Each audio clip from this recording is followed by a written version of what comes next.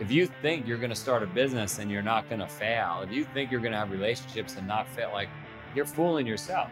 So the quicker you could accept the fact that life is going to be hard, you're going to face resistance every single day, you're going to fail a lot, fail as fast as you can so you can learn from it and move forward, the faster you'll be successful in life. Welcome to another episode of Success Through Failure. This is your host, Jim Harshaw Jr., and today I bring you Joe Sena. After building a multi-million-dollar pool and construction business in college and creating a Wall Street trading firm, Sena set his sights on ripping 100 million people off of their couches by creating the Spartan lifestyle.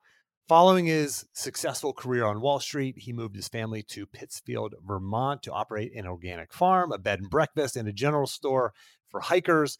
And it was there that his passion grew for ultra marathons and adventure races and endurance events. And that's where the idea of Spartan was born. And he started the company in 2010. They now have 270 events all over the world in 40 countries. Spartan offers heats for every fitness level you can imagine. I just did a Spartan Beast, which is a half marathon. There were about 30 or 32 obstacles in the event. It was absolutely awesome, extremely hard, but it was a lot of fun. I actually highly recommend you check out Spartan races. But the other thing I recommend is there's 3 episodes. If you really like what Joe says here, because this is absolutely amazing. He takes this idea of doing hard things for you to, like, how do you actually do this with your family? How do you do this as a parent? And Joe's pretty extreme and he shares some pretty crazy things that he does with his family. You don't have to do that, but you can embrace this mindset and see how it works for you. But there are 3 episodes that I want to recommend that if you like this, you're going to love these other ones too. Episode 312 with Michael Easter. He's the author of The Comfort Crisis. It's an amazing book. And episode 275, that's with Dave Redding. He's the founder of F3, which is a men's fitness workout group. Always free. It's always outside, always peer-led, open to any man. Anyway, check out f3nation.com. And then I interviewed Joe way back in episode 27. So if you want to hear what I sounded like when I was just a beginner at podcasting, you can go back and listen to that one. All right, let's dive in. My interview with Joe Sena. The pandemic has been obviously destructive to a lot of businesses. How has a company based almost solely on in-person events survived the pandemic? Man, it's been tough. This has been the toughest 2 years of my life. We were on top of the world. We had finally, after 15 years, we were profitable. I put my head down. I would not quit. We bought out our competitor, who was a very formidable competitor, Tough Mudder. It was like, man, we could do no wrong right before the pandemic, and then the world shut down. As a matter of fact, I was with Gerard Butler and the producers of the movie 300 in Sparta, Greece, lighting the torch for the Olympics, and the friggin' country got shut down. I couldn't have been any higher, and I got knocked down below ground. I mean, we lost so much money. We had to shut down events. We had customers pissed off, vendors pissed off that we couldn't pay, and we're not completely out of the woods yet. You're going to love this. Last week, I had to go overseas. We had our world championship in Abu Dhabi, which had been pushed a year. And I was just telling somebody, within a week, I was with the president of a country, the prime minister of another country, the IOC, His Majesty in Abu Dhabi. I was like, and out in the middle of a desert, like, and so I'm like, I got to pinch myself. No matter how bad it gets, it's still unbelievable. Yeah. You know? You built something special, man. I mean, people gravitate to the brand. I mean, why, I guess is the question. Why do you think people gravitate to a brand that, I mean, it's different than Tough Mudder. I mean, Tough Mudder was, I hate to say it, but, you know, it was more of like a fun run kind of thing. You know, it was hard, but, you know, it wasn't a Spartan. You screw up in the Spartan race, which I just did a Beast a couple of weeks ago. You screw up and you're doing burpees. I mean, you're paying the punishment, and it's not fun. It's like wrestling, the sport of wrestling. It's not fun. It's maybe the most rewarding sport, I think. But that's what your brand is. That's what Spartan races are like. I mean, why do you think people gravitate towards hard? We were just talking about it because one of my dreams was to be out in the middle of the desert, like real desert, where there's no way out. You know, you remember the cartoons when you were a kid, like, is that an oasis? Is that real? Is it fake? Am I dying? I don't have water. and just wanted to know, like, how would I survive out there? And I've done some crazy runs all over the world, but never have I been like, this was in the middle of Abu Dhabi, the empty quarter, they call it. The dunes are exactly like you'd see in a movie, Lawrence of Arabia. And it was hard. And people out there were suffering at the race. And so I asked myself the same question: why? Why are they so attracted to hard? And I guess my answer is, if this was 150 years ago and you and I were having this conversation in India or someplace pretty rugged 150 years ago, out west, trying to build a railroad, living in the mud, I would say, why do people want couches? Well, we want couches because, like, we live a pretty uncomfortable life. Like, we're just trying to survive. And I think the pendulum has swung so far the other way. We're so comfortable. Everything's right at our fingertips. Life is so friggin' easy. Even when we think it's hard, it's easy. That deep down, we have a desire to go act like a human being and breathe. And it's biological. It's meant, like, first of all, we have to do it to feel fit and healthy, right? We have to do something hard. We have to perspire. We have to breathe heavy. Mentally, we just feel good. I always tell people, especially people understand that have dogs and cats or pets, right?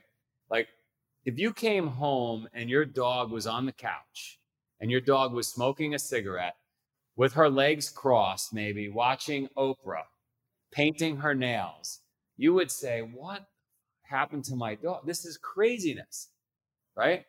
Versus if you came home and your dog was running outside and it maybe was chasing a squirrel and it was muddy and wet, you'd say, oh, that makes sense. And we forgot somewhere along the line that we are the dog. We're animals. We're animals. And just because we dress up in some fancy clothes and drive fancy cars and pull into Starbucks doesn't change the fact that we're animals. And so animals need to breathe and perspire and chase and challenge and sweat. And, like, anyway, I don't know if I answered the question well, but I think about this a lot. Yeah. I interviewed Dave Redding, who's the founder of F3, who I think or at least have interacted with. And he said this quote that just has really stuck with me. He said, maybe in the hearts of men, we don't want everything to be so easy. And I think it's for men and women. I mean, it's a men's fitness group. But I agree with that, right? There's something primal there. There's something that feels good about hard, right? I remember when I interviewed you years ago on this podcast, you said, if we architect a little bit of discomfort into our lives, we can be happy just eating a cracker in the rain. And I believe that. And I believe there's a piece of us that wants hard. Yeah, it is funny, right? If you have everything, you appreciate nothing. If you have nothing, you appreciate everything. And those moments in my life where I've had nothing at all, you become so appreciative of sleeping on a rock. Literally, I've slept on rocks and said to myself, this is the most comfortable like I've ever been, just because I was that tired. Or you eat that cracker, you say, this is the greatest cracker because you're that hungry, right? Or some war-torn blanket that you put on that's dusty and you're like, oh, this is so warm because you're that cold. And it's a nice place to be when you appreciate stuff, but you can only really appreciate it if you strip some stuff away. And by the way, the ancient philosophers, the Stoics, they knew it. They would purposely put themselves in tough situations, manufacture some adversity just to kind of be grounded and just to appreciate. So this is going on for thousands of years. We just happen to express it in this modern world, with barbed wire and fire and walls and it's very military-esque. People love it. I mean, can you imagine? Like, I met a guy this weekend in Abu Dhabi from Idaho, and he comes up to me and he's, oh, Joe, he didn't know I was going to be there. And he says, oh my God, you changed my whole life. And I said, come with me because I've heard these stories 100,000 times and I like to capture them. And so I said, don't tell me anymore. And the cameras start rolling. And he's like, I've never left Idaho. Like, I don't know how you got me here, but I read your book, Spartan Up, and I don't know, I got excited. I was extremely overweight. My wife was overweight. She couldn't get pregnant because we were so unhealthy. And then all of a sudden we started doing Spartans. We lost all this weight. We got healthy. She got pregnant. We had 1 kid. We had 2 kids. We had 3 kids. And I looked down as he's telling the story, he's missing a leg. I didn't even notice that on the way in. And I'm like, what happened to your leg? And he's like, oh, and, I was a kid and a tractor ran over my leg and took, I got a prosthetic. And he felt alive. And he probably would have never left Idaho, and he would have never lost that weight, right? And so it's powerful. And then you say, why do people need the race to do that? And I'll tell you why. On the way home from Abu Dhabi, it looked like we landed in Paris, and it looked like we were going to miss our flight. So my chief operating officer and I start running like anybody would, right, to make the flight. And we're running, and you're completely out of breath. I'm going as fast as I can. I got my bag on my back. And it occurs to me at that moment, literally yesterday, it occurs to me, if the plane wasn't leaving in a minute, we wouldn't be running like our lives depended on it. And so if you don't have like a reason to lose that weight, like this gentleman, he said everybody told him when he lost his leg, like, your life's over, right? That's it.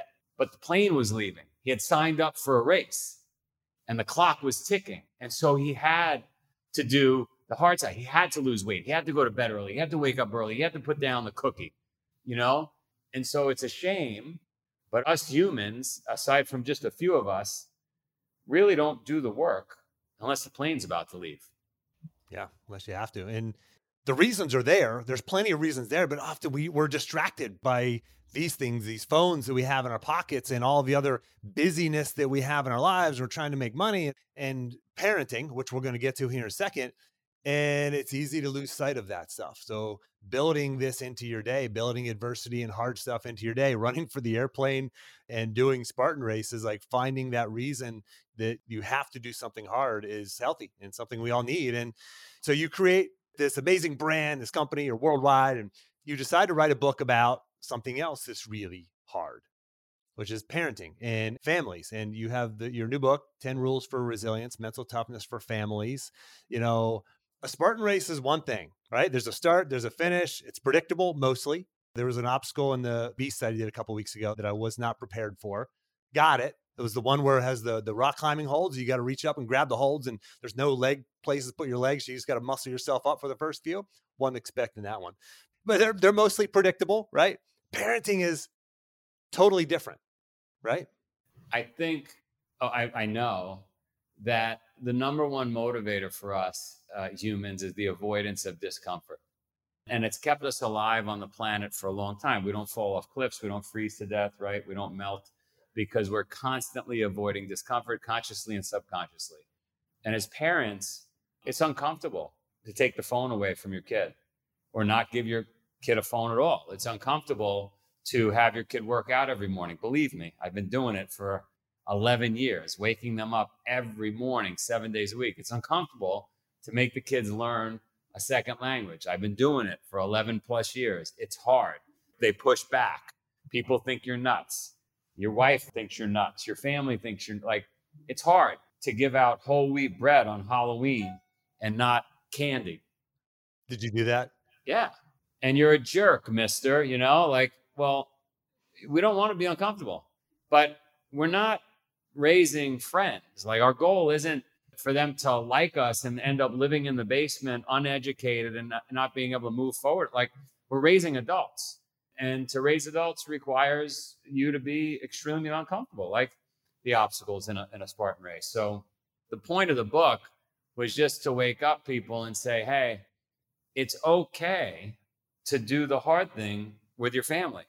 It doesn't matter that people are going to, look at you, including your kids, in a weird way. Like, that's your job. That's what you signed up for. So do your job, right? Because otherwise we're going to, as a species, we're really going to be screwed. I mean, we're already a lot softer than we were 100 years ago, 1,000 years, right? Who could join the Lewis and Clark expedition right now? No one. So talk about that routine, the morning routine you do with your family. Yeah, so early in the morning, I wake them up. This morning, no exception, right? Like, I get up before 5. I try to get a half-hour workout in before I wake them up. Woke them up this morning, 5:30. I had one of those speakers that tether to your phone through Bluetooth. I started playing some really hard, heavy metal music, got the dog barking, turned the lights on, and I start pulling kids out of their bed, and it's a battle. and 5:45 their workout starts. And I figured I'd work out alongside them because I haven't been home for 10 days. So I'm working out alongside them, and it's a fight. And my wife's getting things ready for school in the kitchen, and she's looking at me every single day for like I'm a nutcase. And I'm yelling at my daughter to do more pull-ups, and she's not allowed to leave the garage until she like, that's it every single day, everywhere we've lived. And invariably, as crazy as this sounds, because I know you're listening or watching this thing and you're like, this guy's nuts. Everywhere we lived in Japan as a family, we lived in Singapore, we lived in Vancouver, we lived in Boston, we lived in Vermont. Everywhere we've lived, families that live near us drop their kids off with me in the morning. I don't ask them to. They start finding out from my kids. They work out in the morning. Before you know it, other parents are pushing off the workload of that fight to me because they don't want to deal with it because it's uncomfortable. And so, first of all, this was like this was normal years ago. This is not abnormal. It was normal for humans to wake up and forage for food. By the way, if the kids really focused on the workout I give them, it would take them like 7 minutes to finish what I asked them to do. But instead, right, they're kicking and they're screaming, they don't want to do it. And so it takes 45 minutes. But they're fit.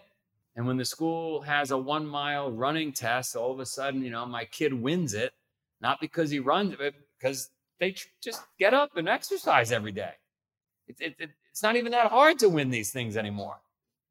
So if you're the listener and you're like, I want to do this more, but my spouse isn't on board. I'm asking for a friend, by the way. How do you have that conversation? How do you do this if that causes friction in the home otherwise? Well, you got to just do it, right? You could talk about things forever.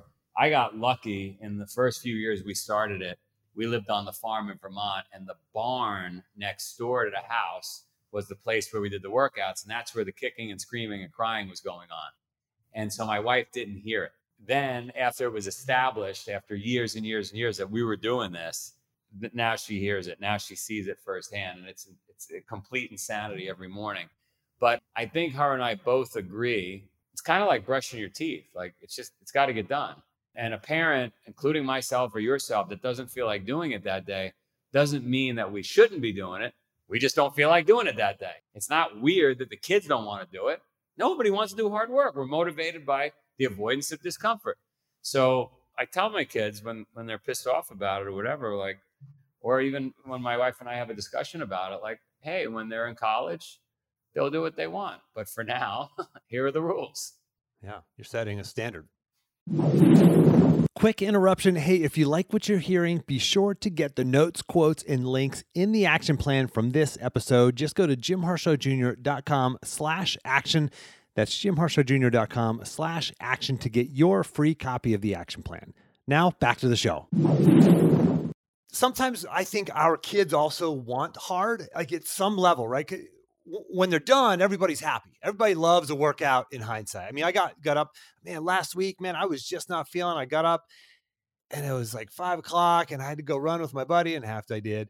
And I was like, man, I just didn't feel it that day. It was painful. And I'm like going down the stairs, like questioning, like, do I really want to do that? Is this worth it? Maybe I need more rest, And every time I say that, every time the workout's done, I'm like, man, am I glad I ever did that, And I think there's a piece of that in kids as well, right? They don't understand it maybe as deeply. Maybe they hadn't brought to this conscious level like we're talking about right now. But there was a story in your book where you talk about a kid who you bump into the father and you're telling him about this 300-mile bike ride you're going to go on. And the kid's eyes kind of light up. And you ask the kid if he wants to go. And the father's like, no. Tell us about this.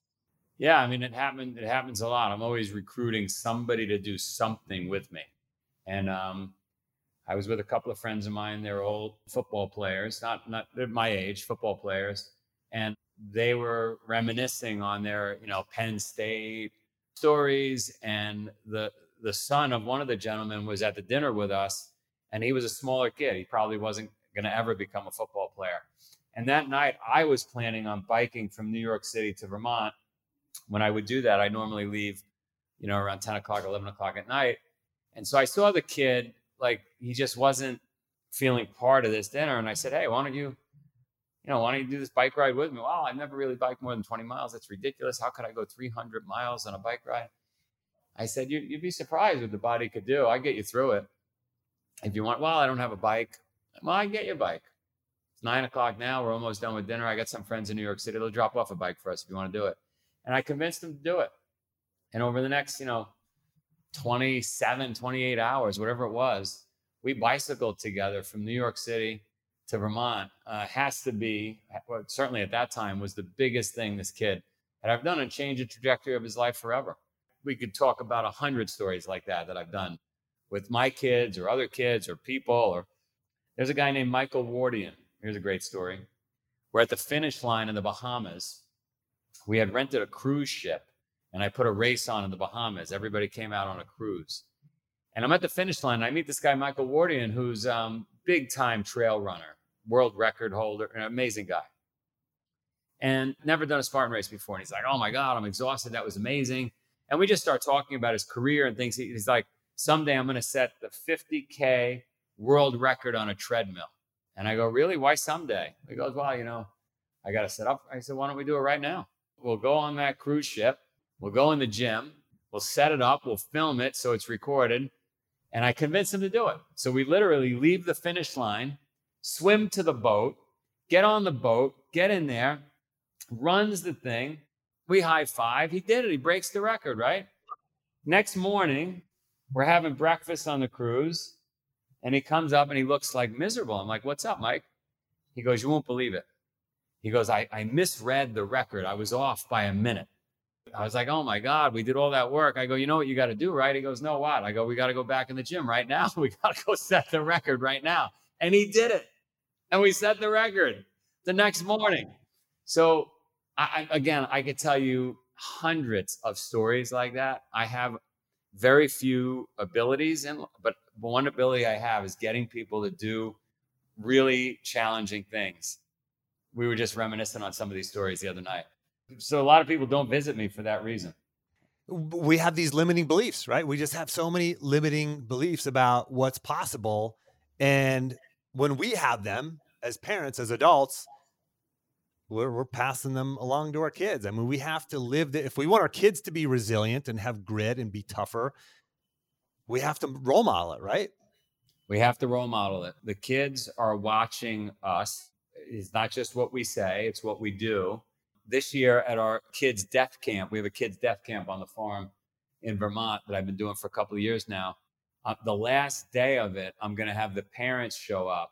And the last day, the parents and the kids are going to do it together, because the last thing you don't want your kids coming home and saying, oh, Mom, you could never do this. Dad, you could never do. You want them to know that, like, no, this is what, if we had a family emblem, a crest, it would say hard work in it, right? That's what we stand for. Doesn't matter win or lose. It matters that we work hard, because if you teach children that, then they can do anything. If you're willing to work hard, you can do anything. Yep. What about nature? I mean, what's nature have to do with this? I mean, you said in the book, you said you can't build true resilience without nature. Why? What do you mean by that? Studies have been done. It's not just me. Studies have been done. Same workout that Michael and I did on that treadmill, that 50K on that cruise ship I just described. When the scientists look at it, that person, that male or female, gets more out of doing the same thing outside. And it's obvious. We weren't meant to be cooped up in a house. I mean, just think about your dog trapped in the kitchen, or a bird in a bird cage, right? We are meant to be outside in the rain and the cold and the heat. And so if you want to teach your kid to live on a phone and in front of a computer and be afraid of walking in the woods, well, it's a huge mistake. And with every passing generation, that's where we're going. Thankfully for me, for my family, they were all born on a farm in Vermont. So, they're probably more comfortable in the woods than they are in New York City. And that's a good thing, because, people don't even use sidewalks anymore, let alone trails, In the book, you talk about failure. You said if there's one thing you want people to get out of this book, it was to know that our ability to face obstacles and fail forward and learn from mistakes is success in disguise. Like, failing is succeeding. What do you mean by that? Well, you were a wrestler, right? My kids wrestle. And I remember not too long ago, a couple of weeks ago, My older son, lost a match and was pissed off. And I said, well, you probably got to lose another 200 or 300 matches before you get good. I mean, that's just, and like, so in life, it's just really part of the process. If you think you're going to start a business and you're not going to fail, if you think you're going to have relationships and not fail, like, you're fooling yourself. So the quicker you could accept the fact that life is going to be hard, you're going to face resistance every single day, you're going to fail a lot, fail as fast as you can so you can learn from it and move forward, the faster you'll be successful in life. Who's been really successful without tons of failure? No one. Whether it's an athlete, again, a mom, a dad, a business person, like, you got to fail a lot. But it's okay for other people. When we look at success stories, and that's what I talk about on this podcast, is success through failure. We see it in other people. Wow, they got to where they're at because of failure, right? Failure was like necessary along the path. It was part of the learning, part of the process. But when we fail, it's like, well, wow, this sucks. This hurts. It creates limiting beliefs. It makes us feel like, maybe I'm not good enough, or not smart enough, or not capable enough. If that kid who went on that 300-mile bike ride with you, if he failed, there's like a lesson that he has to be taught. Like, hey, like, you got further than you would have, or, okay, now you know that you need a different bike or to train, to prepare, or whatever. Like Michael Easter, who I know you've had on your podcast. I had him back on episode 312, I think it was. I had Michael Easter on talk about the comfort crisis and the misogi, like that concept of like trying to do something that has a 50% chance at success. 50%, you might fail. I think most of the stuff I do has like a 30% chance of success. So I set the bar pretty high. I definitely go after crazy stretch goals and then fight like hell to try to make it work. How do we internalize the fact that failure is okay for me, not just for other people, but for me? Like for the listener who's sitting there and they're going, yeah, it's easy for you to say, Joe, and Jim, but I've tried to lose that 30 pounds 10 times now, and it's never worked for me. I've tried to have a healthy relationship. I've tried to launch a business this many times, but easy for you to say. I don't have the connections. I don't have the background. I didn't have the upbringing. I don't, they have all the excuses in the book. I mean, what do you say to that person right there? What can they do? I heard the greatest line recently. My old answer to that, when that person told me that, was, yeah, you're right. You're right. You're never going to make it. Might as well just pack it in, kill yourself. I say that facetiously, obviously. Recently, though, I heard an even better way to say it to a person, which is somebody else got handed the same deck of cards you did, and they crushed it. My dad said to me when I was a kid, move that rock. There was a bunch of guys working on this landscaping job, and I was trying to move this rock all day. I couldn't move it. I came back. I said, Dad, can't do it. It's too big. Can't be done. He said, that's okay. He goes, I'll get somebody who can. And that just changed my life. Like, there's somebody else can do it, then I could do it.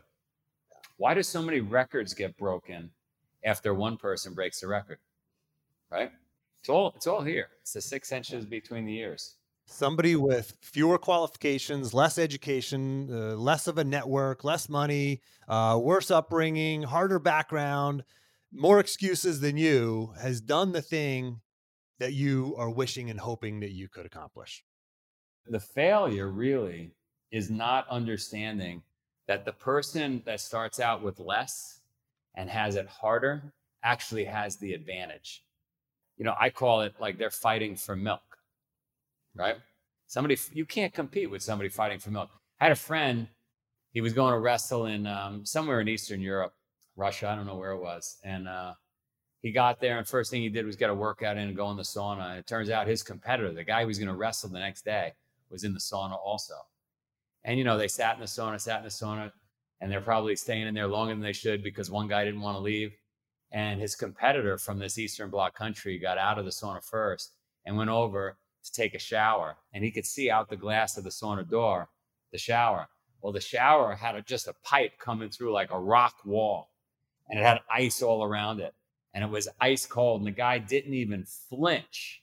That was the way he showered every single day. And that broke my buddy, just seeing that. So that guy could be saying, I didn't have any advantages. I only take cold showers. That was the advantage. All the things you're saying are disadvantages are actually advantages. Yeah. Yeah, a friend of mine wrestled overseas over in Siberia, and he trained at their Olympic training center before this tournament.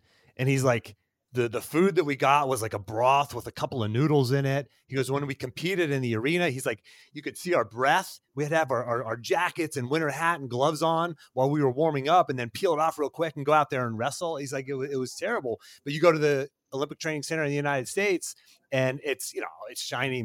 I've trained out there a bunch of times, and it was beautiful, top of the line food and everything. But they went over there and they got their asses kicked, right?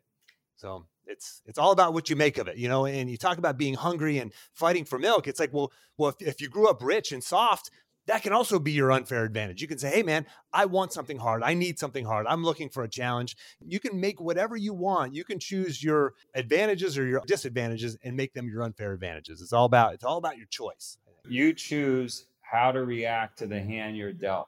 And if you view it as an advantage, you'll do well. If you view it as a disadvantage and you complain about it and you create excuses, you'll be doing that for 30 years. So Joe, I got a question. I want to pivot a little bit. I get this question I've been thinking about a lot, talking with a lot of people about. I want to throw this at you. One of my clients, Matt Black, he was actually a college wrestler as well. He just ran his first marathon a couple months ago, and then he ran his second marathon a week later. And it was hard. He said that would have been preposterous for me to even consider, even a year ago. But he got himself to the point, ran a marathon, ran a second one. And then he goes, doing hard physical things, he goes, for me it's almost cheating. He goes, it's like, I can do hard physical things. Like there's that. Like, he's like, I can check that box all day long. He goes, I want to apply that to other areas of my life, business, relationships, parenting, other areas of his life. And that makes a lot of sense. Like, I feel the same way. And I think a lot of people that you and I probably hang around with, like, doing hard things, it's not easy, but it's simple, right? How do we take that mindset and go, okay, I'm going to do the hard thing as a father, as a mother. I'm going to do the hard thing as a spouse. I thought about it this weekend in Abu Dhabi. I thought, this really stressed our team. This was really hard on our business to put on an event in the middle of the desert. And then I reflected and I said, wait a minute, I'm asking people to do hard things relative to their life. So it'd be easy for us to put on an event at Killington, Vermont, right? It's easy for us.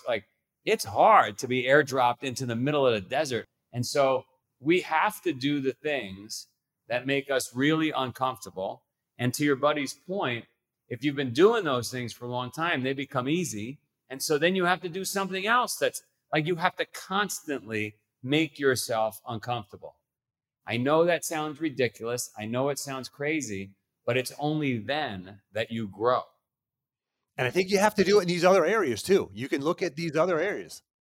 Anything that is uncomfortable, anything you have to do.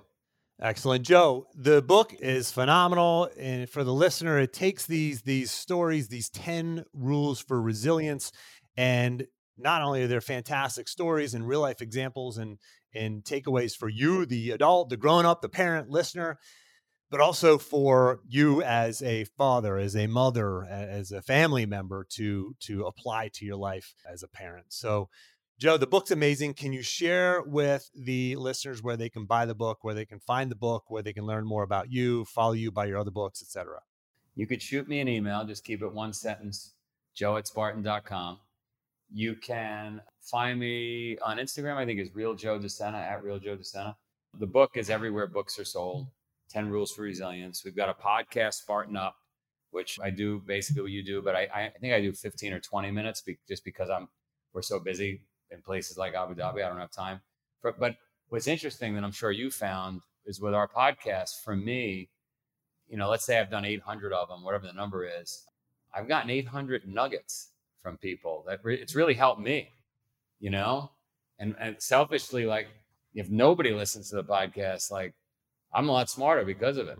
So yeah, I call that in my coaching program, the environment of excellence. It's who are the people you're surrounding yourself with who are pouring information into you. That's it. You're awesome. Thanks for having me. Yeah. Thanks for coming on, Joe. It's great seeing you. Thanks for your message. For the listener, all the links, everything to the book, to social media, it's going to be in the action plan. Go to jimharsherjr.com/action. Joe, thanks for coming on the show. Thank you, sir.